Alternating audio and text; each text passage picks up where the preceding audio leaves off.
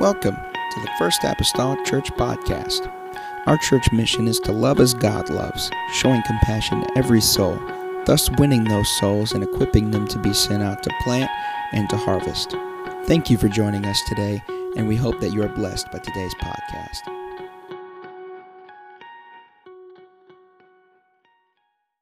Today as well. Daniel chapter number 9, verse number 2. The Bible says, in the first year of his reign, I, Daniel, understood by books the number of the years whereof the word of the Lord came to Jeremiah the prophet, that he would accomplish 70 years in the desolations of Jerusalem. And I set my face unto the Lord God to seek by prayer and supplication with fasting and sackcloth and ashes. And I prayed unto the Lord my God and made my confession and said, O Lord, the great and dreadful God, keeping the covenant and mercy to them that love him and to them that keep his commandments, we have sinned and have committed iniquity, and have done wickedly, and have rebelled even by departing from thy precepts and from thy judgments. Neither have we hearkened unto thy servants, the prophets, which spake in thy name to our kings, our princes, and our fathers, and to all the people of the land. This morning, this is not necessarily the title of my sermon, but this is the broadcast, if you will, the forecast for this coming year. And I'm calling it this, the 24/7 plan. The 24/7 plan. All right? Let us pray together. We need God to help us this morning. I need God to help me empower my mind and my voice. Jesus, help me right now. God, I humbly approach you. I'm asking, oh Lord, minister to our hearts and to our minds. God, as we close out yet another chapter, another year, God, in the life of the First Apostolic Church, and we turn our eyes toward, Lord, the coming year. I pray, oh Lord, let it be with anticipation. Let it be, Lord, with desire. Let it be, Lord, with insatiable desire for the things of the kingdom, for the things of God, for personal growth and growth collectively. I pray, oh Lord Jesus, minister, Lord, in this place this morning. God, it will not be what it needs to be without a touch from heaven. We need, Lord, your power, your spirit, your glory to manifest itself in this house. God, I pray, oh Lord, that every mind, Lord, that may be distracted, Lord, would just engage right now. Engage in your word, engage in your spirit, that they would carefully seek after you, what you would have, God, for us, what you would have for us individually, Lord, I pray. God, in this house, Lord, every need, God, that may be represented, God, minister, Lord, by your spirit and your power, and we'll thank you and we'll praise you for it. In the lovely name of Jesus, I pray. Amen and amen. Everyone say amen. Amen. It's good to have Jonathan and Lizzie with us this morning. Amen. I'm so glad that they're here. Amen. From up north today. And appreciate them, honor them. You may be seated today in the lovely name of the Lord. We live in a time today, and particularly now, that there are a lot of questions that are arising, not just within the church, but outside the church. And the questions that are arising have to do with the thermometer, if you will, of America, where we stand in the times, even in Scripture as the church in the end times. There are questions that people are talking about a lot now, and they always have, but particularly now, a lot of people are talking about the end times and the last days, and what are the signs and what's going to happen. Those type of questions are coming from both saved and unsaved. What exactly is going to happen? What is the order of all things? When are these things going to take place? Us already surviving the Mayan calendar, as Brother Malone so aptly told us last weekend. There are questions that's coming into the minds of people. Daniel 7 is the seabed of biblical prophecy.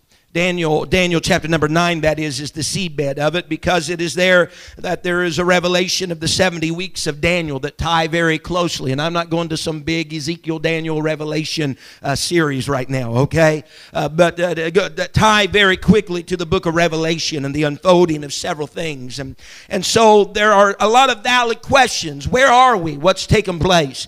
How soon or close are we to the coming of the Lord? What are some of the prophetic things that have taken place, that have unfolded, that have come to pass, even of late? What are some of those things? And those are valid questions.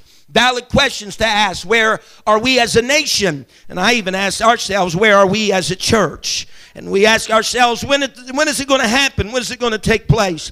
And perhaps the more predominant question is this: is the church ready for it to take place? Is the church ready for it to happen? I have been reading a book here lately along the lines that has gathered in the idea. We oftentimes talk about the second coming of Christ, and people's minds and attention are grabbed by that. But this author posed, what about the second coming of the church? The church being in a position and poised and ready as the early first century church was. What should the church, I might ask us this morning, what should the church resemble in this hour? When we see the signs that are unfolding and the events of Scripture being fulfilled, what should the church resemble? What should the church look like when we are on the brink of being taken out of this worldly captivity? How should the church look? What should be the pulse of the church? What should be the activity, if you will, of the church in such an hour when the Lord could come and may come? In Daniel 9, Daniel sits at a very similar crossroads. He has been in captivity for a good portion of his life. The Bible says in his reading and his learning and understanding of the writings of Jeremiah, he understood then that the captivity would only last for about 70 years. Daniel's probably somewhere in his 80s during this time frame. There's probably only maybe between 2 to 4 more years left of captivity as a result of him learning this. But the Bible says here's Daniel at a crossroads. He lived in a land that's foreign to himself. Yet all through the time that he's lived in this land, the Bible constantly underscores that Daniel was a man of excellent spirit.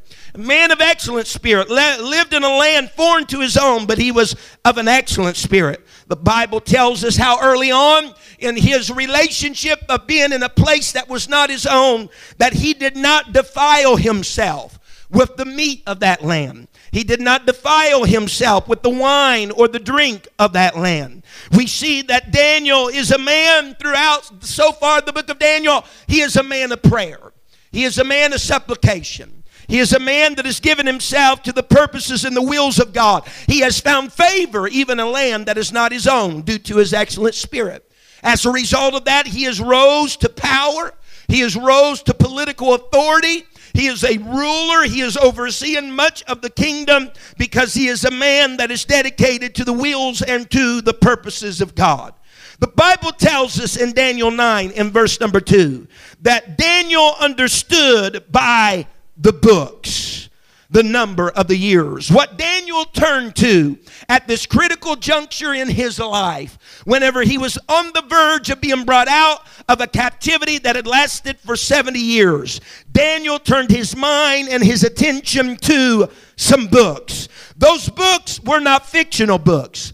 Those books were not the periodicals like Time Magazine and People Magazine. Those books were not the best of Christian fiction books. Those books were not commentaries and Bible dictionaries. Those books was not the latest self-help of his generation and century. Those books were the scriptures, particularly the prophetic writings of Jeremiah. During a time whenever it was going to come a close to his captivity, Daniel says, I turned my attention toward and to the books. I want to reflect for us today that in our time of being captive in this world and in this land, and perhaps being on the brink of being caught out of here, us like Daniel need to turn our attention to the books. We need to turn our attention to the 66 books, the 39 of the Old and the 27 of the New, and read in there, because Daniel found out while he was reading the books, hey, this thing only lasts for 70 years.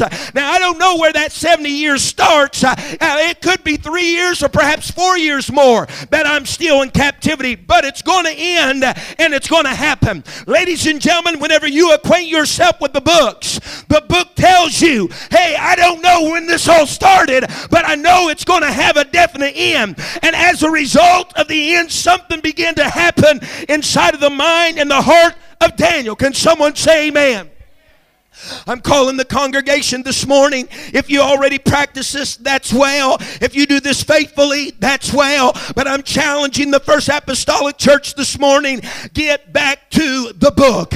Get back to the books in 2013.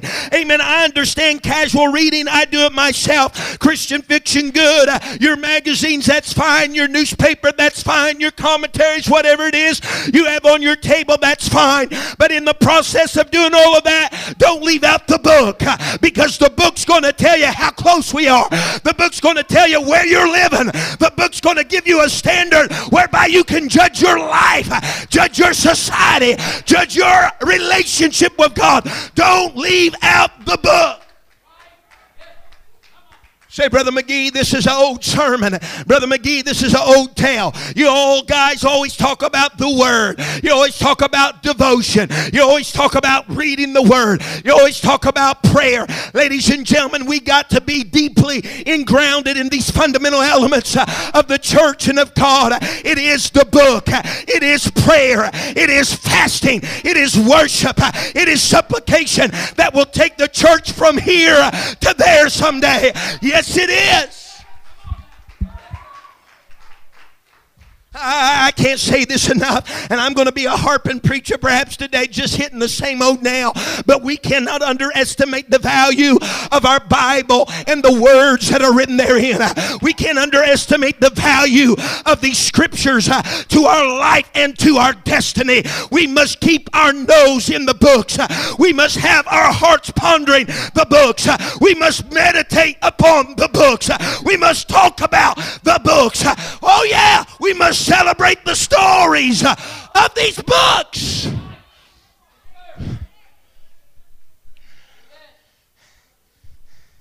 In order, folks, to understand the significance of Daniel's practices, we must work this model backwards. Sister McGee, or Brother Zach, sorry. God bless you. No offense. If you'll go to verse number 19 of Daniel 9, let me read the culmination of the story right here where Daniel is given an interpretation. Daniel is given some understanding concerning the vision and the words of the prophetic 70 weeks. The Bible says in verse 19, here's Daniel. He's been praying now. We're going to wrap all this together. Daniel's been praying. He says, "O Lord, hear. O Lord, forgive. O Lord, hearken. Do not defer for thine own sake. Oh my God," hear Daniel right now, "for thy city and thy people are called by thy name." And Daniel said, "And whiles I was speaking and praying and confessing my sin and the sin of my people Israel, and presenting my supplication before the Lord my God for the holy mountain of my God, yea, whilst I was speaking in prayer, even the man Gabriel, whom I seen in a vision at the beginning, being caused to fly swiftly, touched me about the time of the evening oblation. And he informed me and talked with me and said, O Daniel, I am now come forth to give thee skill and understanding. The Bible says, at the beginning of thy supplications, the commandment came forth, and I am come to shew thee, for thou art greatly beloved. Therefore understand the matter and consider the vision, in order to understand, amen, the significance of what Daniel does before he receives understanding, before he receives the interpretation of what is to come, of what is to happen, we got to look at this model backwards. Daniel received the interpretation for the future during his prayer time. Amen. There was no understanding. There was no revelation. There was no piercing thought about what was to happen until Daniel went to his time of prayer. His prayer time, look, while he was praying, while he was speaking, he was interrupted with understanding. He was interrupted with revelation that came from God. His prayer time was interrupted with interpretation, but his prayer time was prompted by spending time with the books. Oh, yes. We want understanding. We want interpretation. Amen. For things to come. Even for things in our life.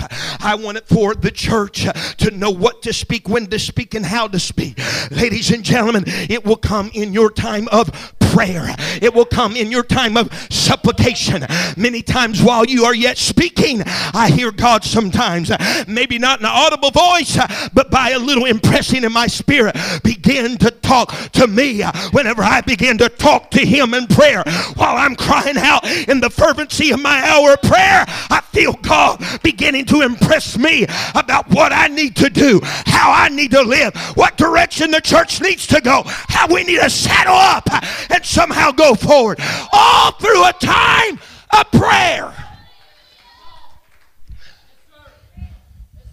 But what brought Daniel to the prayer was the books. Someone say amen.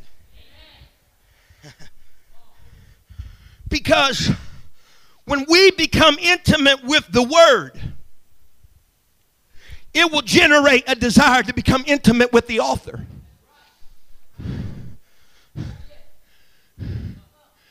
And then when we turn from being intimate to the Word and a desire is built to be intimate with the author of the Word, then that author will share some treasures due to that intimacy and relationship.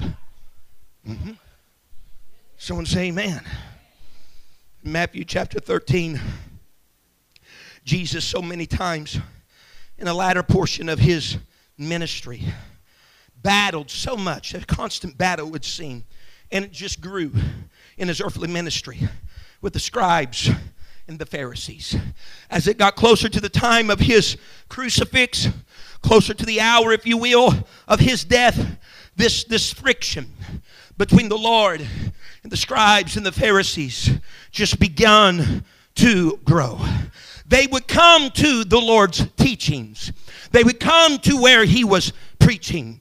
And their purpose, though, in reality for being there is that they might catch him in his speech, catch him in his phraseology, maybe falsely accuse him of saying or doing something that was against the law. Their purposes were impure.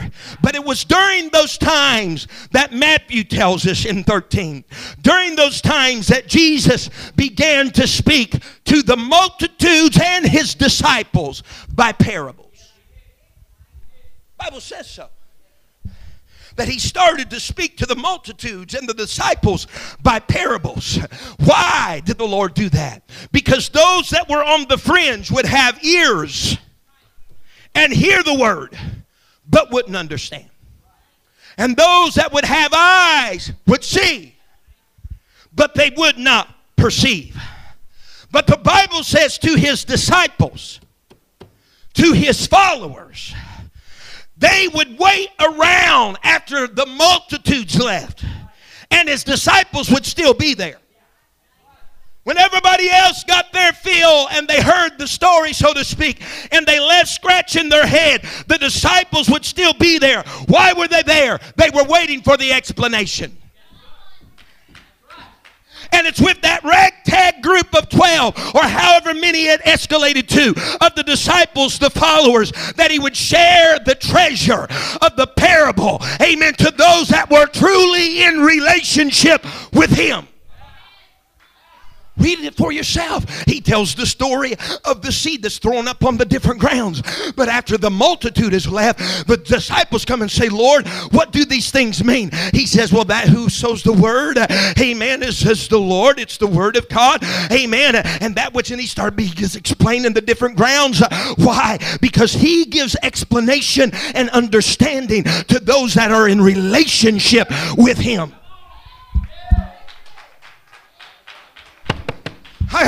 Hear me today. You know, there is no question in my mind, Bishop. I've sat down sometimes at camp meetings and conferences and hear different people expound the word of God, and I'm asking myself, Brother Mason, man, you will not find that anywhere. You'll not find that in a book. You'll not find that in a Bible dictionary. You'll not find that anywhere. Why? Because that person, amen, went to the books, and the books prompted, amen, a prayer time, and in that prayer time, the author of the book began to give some revelation and understanding. Honey, I need revelation and understanding for the First Apostolic Church. You need it for your life. You need it for your family. But we got to go to the books and let the books prompt us to prayer. And in prayer, while we yet speak, God is going to give understanding.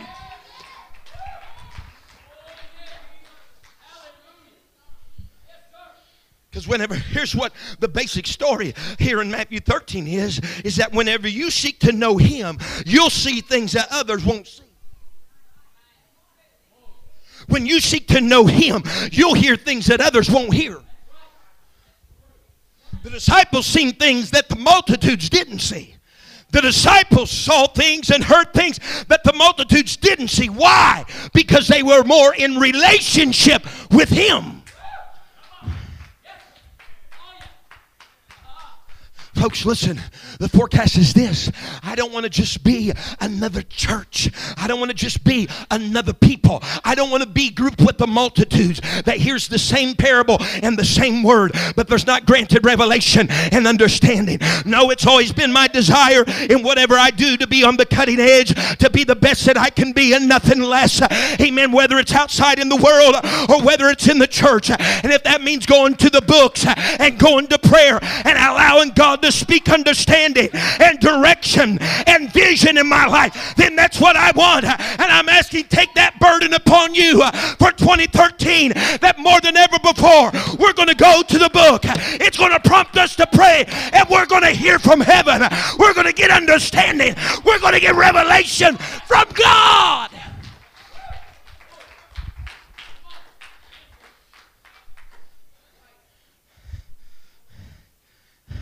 Take any congregation and there will be the multitudes and the disciples.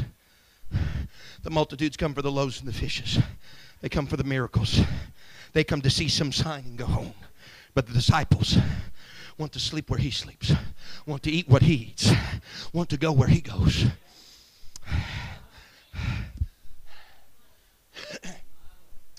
Most of you know my wife is an avid reader. She's a bona fide bookworm. I told her I told her, I said, dear, this coming year, you just need to keep track of all the books that you actually read in a year. And being as she is, she has almost every book, if not all, almost every book by a Christian fiction author by the name of Ted Dekker that is written. She first became acquainted with his books. And as a result of reading those books and continuously buying and reading those books, it resulted in a desire to become more acquainted with the author. So she follows him on Facebook and any other inroad that she can find into his life. She's not stalking him.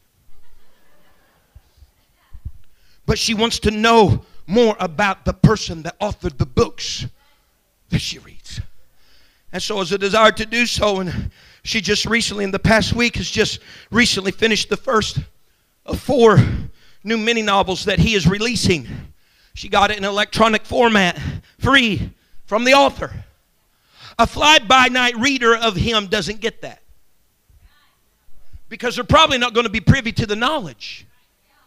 Because you got to know more than the books. You got to know the author of the books. So you read the books, and when you read the books, you get to know the author of the books. And in doing so, there's perks and privileges that are extended to you by knowing the author.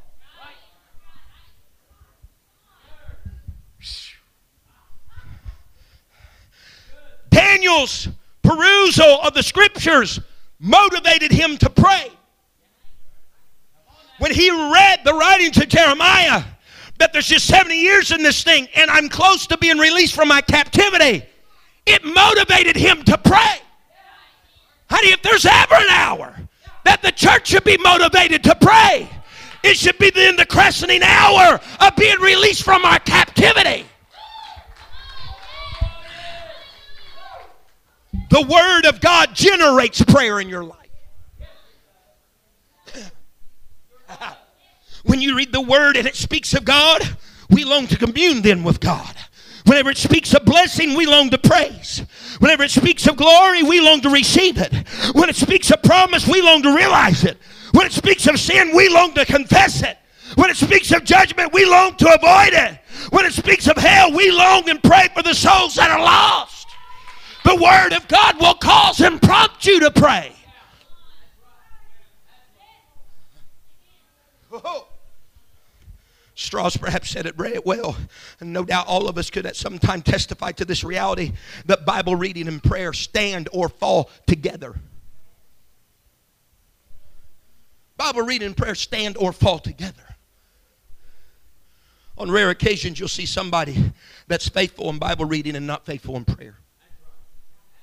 On rare occasions, you'll see somebody faithful to prayer and not faithful to Bible reading. For the most part, they stand and they fall together. Why? Because in your Bible reading, it generates a motivation for prayer. And in your praying, it puts a motivation to go back and seek out His Word. And I would dare to say, if we have grown lax in the year 2012 in Bible reading, we're probably growing lax in prayer. And if you've grown lax in prayer, you're probably going lax in Bible reading. They are codependents, if you will. One leaning upon the other. One is the written form of what He said. The other is the author of what was said. And although God, amen, can prompt you and speak to you and impress you in your prayer, He oftentimes talks to you through His Word. Many times God's talking to you through His Word, and then you talk to Him through your prayer. And it's during those moments of meditation that understanding, revelation, the light bulb goes off and is granted.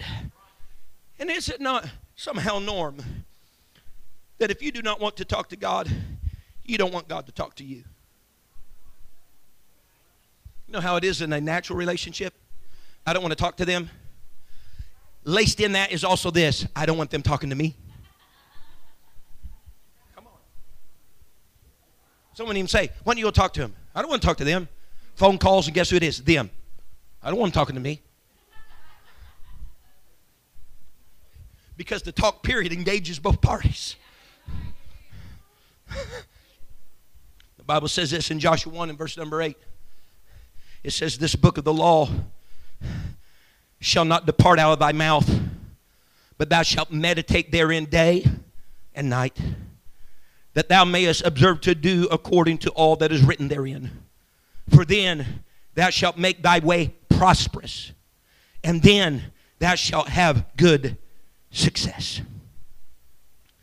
The context of the scripture is this: God Himself is addressing Joshua. Because Israel's leader, Moses, has died. The mantle of leadership has been passed from Moses to Joshua. Joshua now has the responsibility of leading the children of Israel into the land of promise.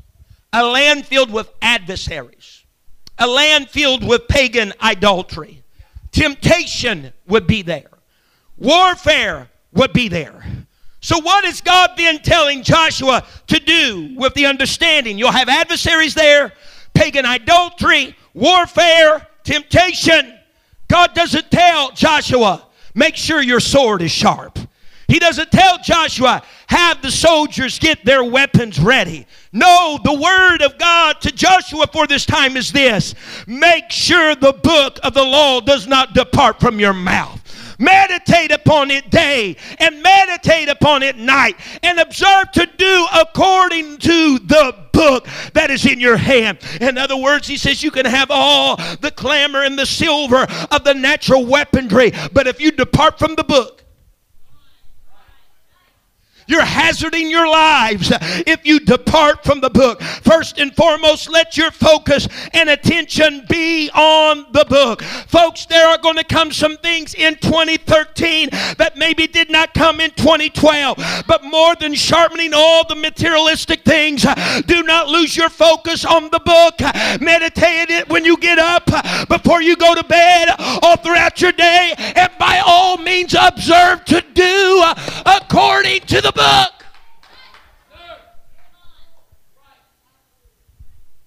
Yes. Do according to the book. Can I step aside just for a moment and pastor and say this? That when you ask me my opinion is going to try to be based right here. I'm going to pastor here just for a moment. Don't waste my time by asking what me and God think about it, and leave my office and do quite the opposite. Meditate upon this. In the morning, meditate upon this. In the evening, and by all means observe to do according to the book.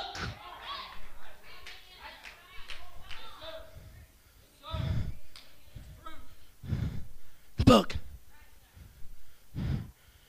Because whenever you look at the book, it won't just leave you there. It will propel you to pray.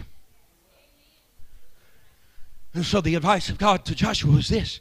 He said, talk about the book, think about the book, and do the book. Someone say, talk about it, think about it, do it. Talk about it, think about it, and do it.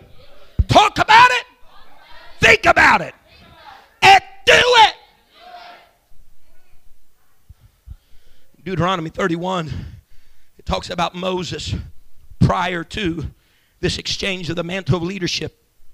Moses completing the book of the law, the first 5 books of our Bible, completing the books of the law, committing it to the care of the priest in Deuteronomy 31, verse 25. The Bible says that Moses commanded the Levites which bear the ark of the covenant of the Lord, saying, take this book of the law, put it in the side of the ark of the covenant of the Lord your God, that it may be there for a witness against thee. Can I convey today, when Moses gave that book to be put in the ark, the presence of the Lord, to be bore upon the shoulders of the priests, it was not enough for the book of the law to be in the presence of the Lord. And it was not enough for the book of the law to be carried on the shoulders of the priest.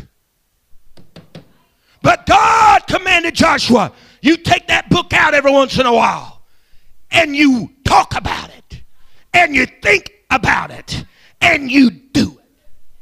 He says, it shall not depart from your mouth. In other words, God's instructions, they were not to depart from your mouth. Joshua held true to that word that was given to him of the Lord when they entered the promised land. Put about half of the tribes on Mount Gerizim, the other half on Mount Ebal. You know what Joshua did when they entered just into the land of promise? The Bible tells us in Joshua 8:34, and afterward he read all the words of the law, the blessings and the cursings. I like that.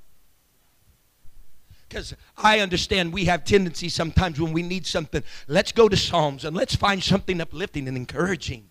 I need that today. Joshua said, y'all sit down. I'm going to read to you the blessings, yes, but let me also read to you the cursings. He said, because I don't want you to get ignorant and so acquainted with the blessings that you forget the cursings. So he read it all, according as it was written in the book. There was not a word, verse 35 said, of all Moses commanded, which Joshua read not before all the congregation of Israel, with the women, oh yeah, and the little kids. even the strangers. Folks, it is incumbent upon me, as I've said before, to declare all the counsel of God. And I must declare it to the men and to the ladies and to the children and strangers if there's any guest here.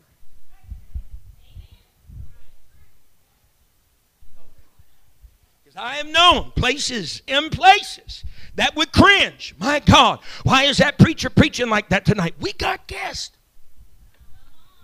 Is it in the book or is it in the book?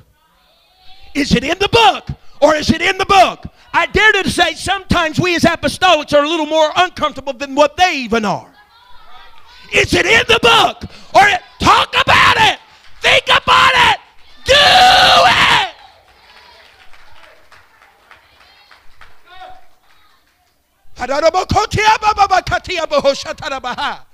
Hallelujah, Jesus. Amen. He talked about it. Amen. And this, oh God, this precious book was going to be a constant topic of conversation. They was going to meditate on it day and night. Why? Because whatever you're thinking about all day and thinking about all night will show up in your conversation. Whatever possesses your mind is going to possess your tongue. Whatever possesses your heart is going to possess your tongue.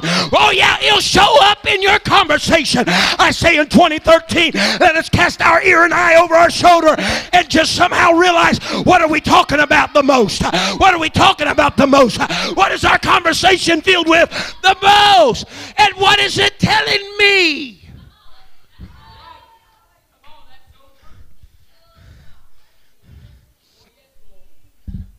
Folks, listen to me today. This is not my motive. If you're taking that out, you're taking it wrong. I'm not up here as some battering, beaten preacher, but I do want to draw us to a place of awareness.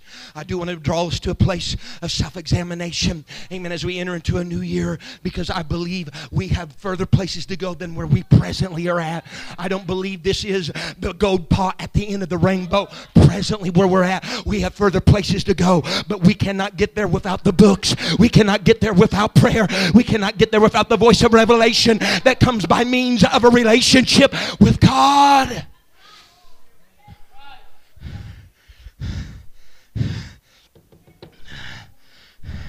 He's telling Joshua, you're going to have to be dominated by the Word of God.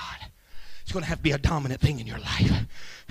Meditatively, it's going to have to be a dominating thing in your life and in your conversation. You're going to talk about it. But you can't talk about something long enough until pretty soon you're going to live it out. And that thing that you're thinking about and talking about and doing, it's going to make your way prosperous. And it's going to give you success. But you must do all according to all that is written therein. You must do. Lord, I hope I'm not viewed as a mudslinging preacher, but if so, it wouldn't be the first time. There's many even Christian people who cannot do all according to what is written therein because they've never read what has been written. What we declare on Sunday morning, Sunday night, and Wednesday is a very small sliver of the totality of what this book contains.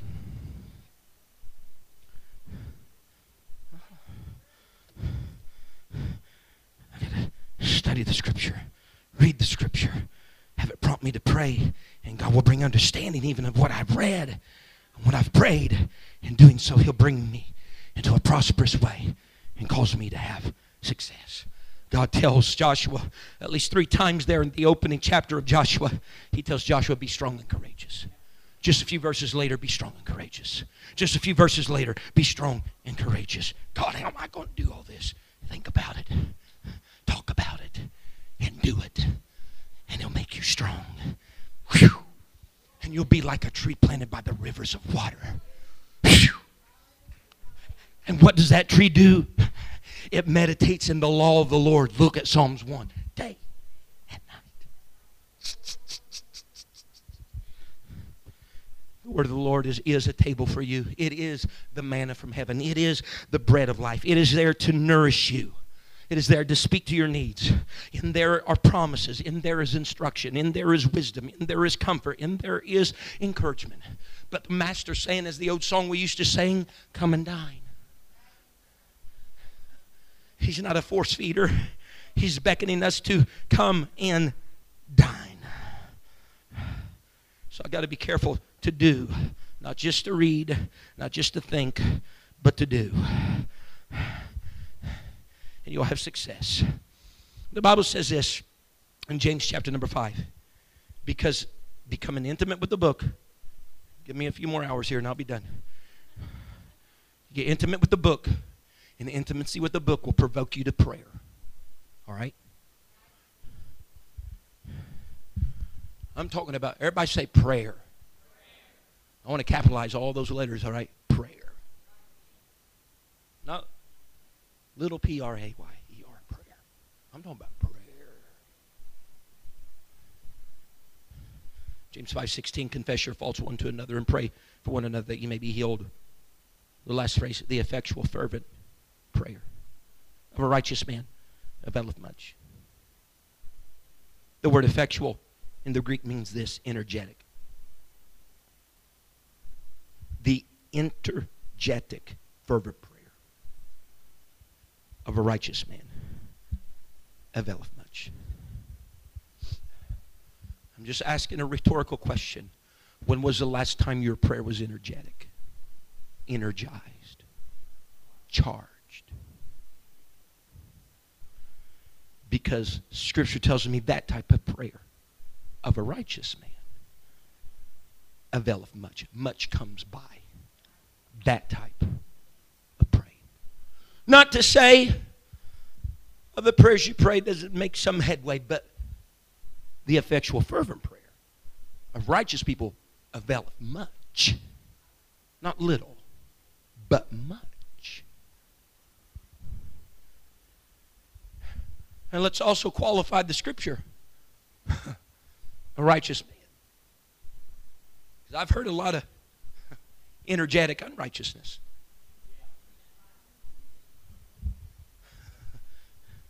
Don't think that just energy behind it is what makes the note. It's the energy along with the righteousness of the man. Well, that man don't have no righteousness in himself. That's right. His righteousness comes from God. How can he get that?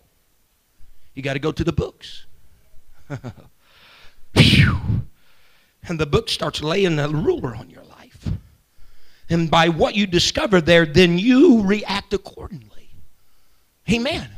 And notice, please notice this with me today. In verse 19 of Daniel 9. When Daniel was interrupted while he was praying, he was in a mode of repentance. Oh Lord, hear. Oh Lord, forgive. Oh Lord, hearken and do not defer. Daniel had been in a prayer of repentance. And whenever that came and that was happening, the angel steps in and interrupts his prayer. And notice the last verse of Daniel chapter number 9 with me today. Not the last verse, but verse number 23. The angel tells Daniel, he says, at the beginning of thy supplication, the commandment came forth. In other words, whenever you started praying, God gave me your answer. When you started praying, God gave me your answer, but I couldn't give it to you till you started repenting.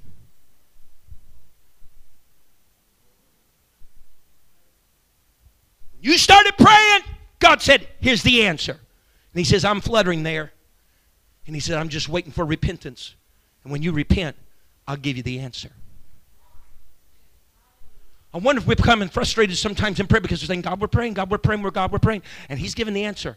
But he can't give it to you until you repent.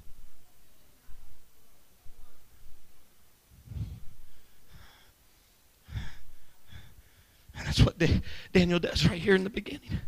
Man, he's fasting. He's got on sackcloth. He's got on ashes. He's making confession. You can read the book of Daniel 9. Man, he is making confession. No, and he's not just confessing for his sins. He's confessing for the sins of the nation that he is a part of. And when he's done all this, while he's in that mode of, God, forgive me, God says, wait a minute, Daniel. Let me give you some revelation. Let me give you some understanding. I am all for prayer, but not prayer without repentance.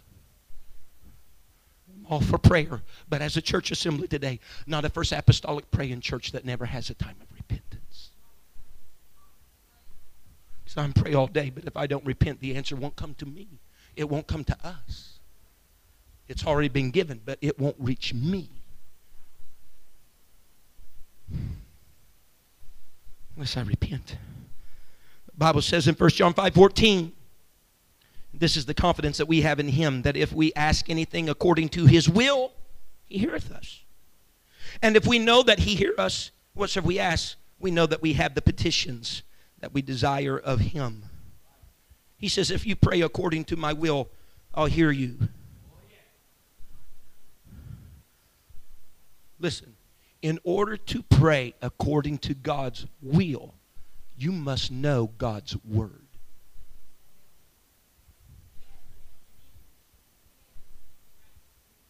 Because much of his will is already conveyed in his word. And so you can't properly pray according to his will until you meander, think upon, talk about, and do his word. And if it isn't expressed in precept here, it's in principle. And if it's not there, it's as the Old Testament says, precept upon precept, line upon line, here a little and there a little. His will is made known by his word. And whenever I know his word, I can go to prayer and pray according to his will, because I familiarize myself with his word. J.B. Johnson said it like this in the book, The Prayer Meeting and Its History. He said, the church is never more like the New Testament church than when it is praying. Mighty Prevailing Prayer book, Wesley Duell said this, all you need to learn to pray is to pray. You can read the books of the Bible, and these are easy to remember. Ezra 9, Nehemiah 9, Daniel 9. And you'll see in each of those stories that there is a coupling of the word with prayer. And through the coupling of word with prayer, there was given revelation, understanding, restoration, whenever you coupled the word with prayer. Ezra 9 is where I preached a few Sundays ago, talking about that little reviving in your bondage. You know how that came about? Ezra looked at the word, and then he went to prayer. John 15:7, the Bible says, if ye abide in me, and my words abide in you, ye shall ask what you will, and it shall be done. If I can just mark out the little abide in me just for our purposes and understanding today. If my words abide in you, then ask. If my words abide in you, pray. Get to the word. If it gets in you, in your heart, in your mind, in your meditation, then open up your mouth and pray. He'll give you success. Just a little bit longer. You can go and stand with me today.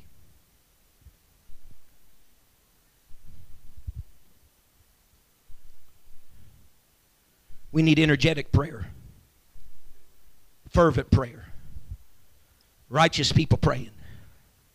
Thomas Brooks said it like this, and I close with his words and then a challenge. He said, as painted fire is no fire, a dead man is no man, so cold prayer is no prayer. In a painted fire there is no heat. In a dead man there is no life. And in a cold prayer there is no power, no devotion, no blessing. He said cold prayers are as arrows without heads, swords without edges, birds without wings. They pierce not, they cut not, they fly not up to the heaven. Cold prayers always do freeze before they get to heaven. We must have fervent prayer. So Daniel's reaction then to seeing the culmination of his captivity was this. I'm turning to the books. The Bible says then he set his face to prayer. That was his attention. That was his focus. I set my face to prayer. Guys, this is a challenge today as Apostolic Church, and please, if you've understood these last words to be harping words, I'm sorry. That has not been their intention. If that's the way you receive them, then receive them. So that is not my intention. But I just want to be a prompter today, because we will never be what we ought to be without the word and prayer consistently and steadily in our lives as a church. I'm telling you this absolutely. We will tread the same pool and the same water for the rest of our days here on earth if we don't prevail in the word and in prayer. And with that, this is my challenge for 2013. This is my challenge. It's 24/7. That's the challenge. I don't think it's anything far-reaching. 24/7 is this: that every day, weekends included, challenge you to give 24 minutes of your day in prayer and Bible reading, collectively together. That's not much. 24 minutes out of your day is less than 2% of your day. To be exact, it's 1.6666666% of your day. 24 minutes of prayer and Bible reading out of your day. 24/7 days a week. Because I know the mentality of people. I'm human. It's the weekend. You don't work. Sometimes you do. I work a lot on the weekends. Got to talk to my employer about that. It's the weekend. It's family. And so on and so forth. It's a time to cast off all restraints and just do whatever pleases me. Listen, I'm challenging the church today. On Saturdays, don't forget your prayer. Don't forget your Bible reading. On Sundays, and can I say this without being stoned? Be on your before church Sunday morning and church Sunday night. Some isolated time of just you and nobody else in God. Brother McGee, I might have to get up earlier. I know it. Brother McGee, that's easy for you to say because you're a pastor and you got all the time in the world now and you just don't understand. So you just might as well buck up, buddy. Let me tell you, I've sat where you sat. And you know what this boy did? He got up earlier before he went to work. You'll find time for the things that are important to you in your life. That's an old cliche, but let me use it again on this last service. 2013, 24/7 plan. I'm not having you fill out cards for you to report back to me, did I do it or did I not do it? You know whether you did or not. And you don't need any other schoolmaster than your conscience letting you know whether you did. 24 minutes, folks. You can divide that however you want. You want to give 12 minutes of prayer and 12 minutes of Bible reading? You want to give a 5-minute prayer and the remainder Bible reading? And let me tell you this, I'm not holding you just to 24 minutes. If you get somewhere along in the year, man, you are just so enthralled by going to the book and then being prompted to prayer that you're going beyond 24 minutes. That's okay. Please don't go. Please don't go 48 minutes and say, well, I got Tuesday taken care of.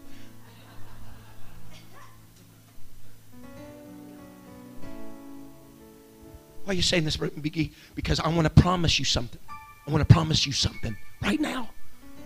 If you'll practice 24/7 this year, God's going to open up understanding, revelation, and there'll be some things that will culminate and come about in this year in your family, my family, and this church that will wag our heads at and say, why didn't we persistently do this before?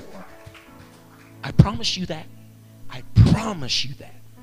I oftentimes in our little marriage, me and my wife had this little thing, and she'll ask me to do some stuff sometimes, and if I say, yeah, okay, it's all right. But there's sometimes I'll look at her and I say, dear, I give you a Paul McGee guarantee. This has been something we've done for our 15 years of marriage.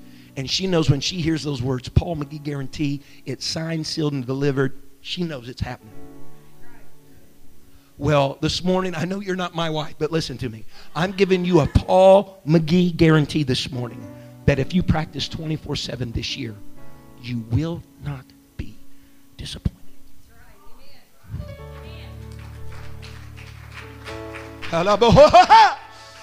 Oh, Jesus.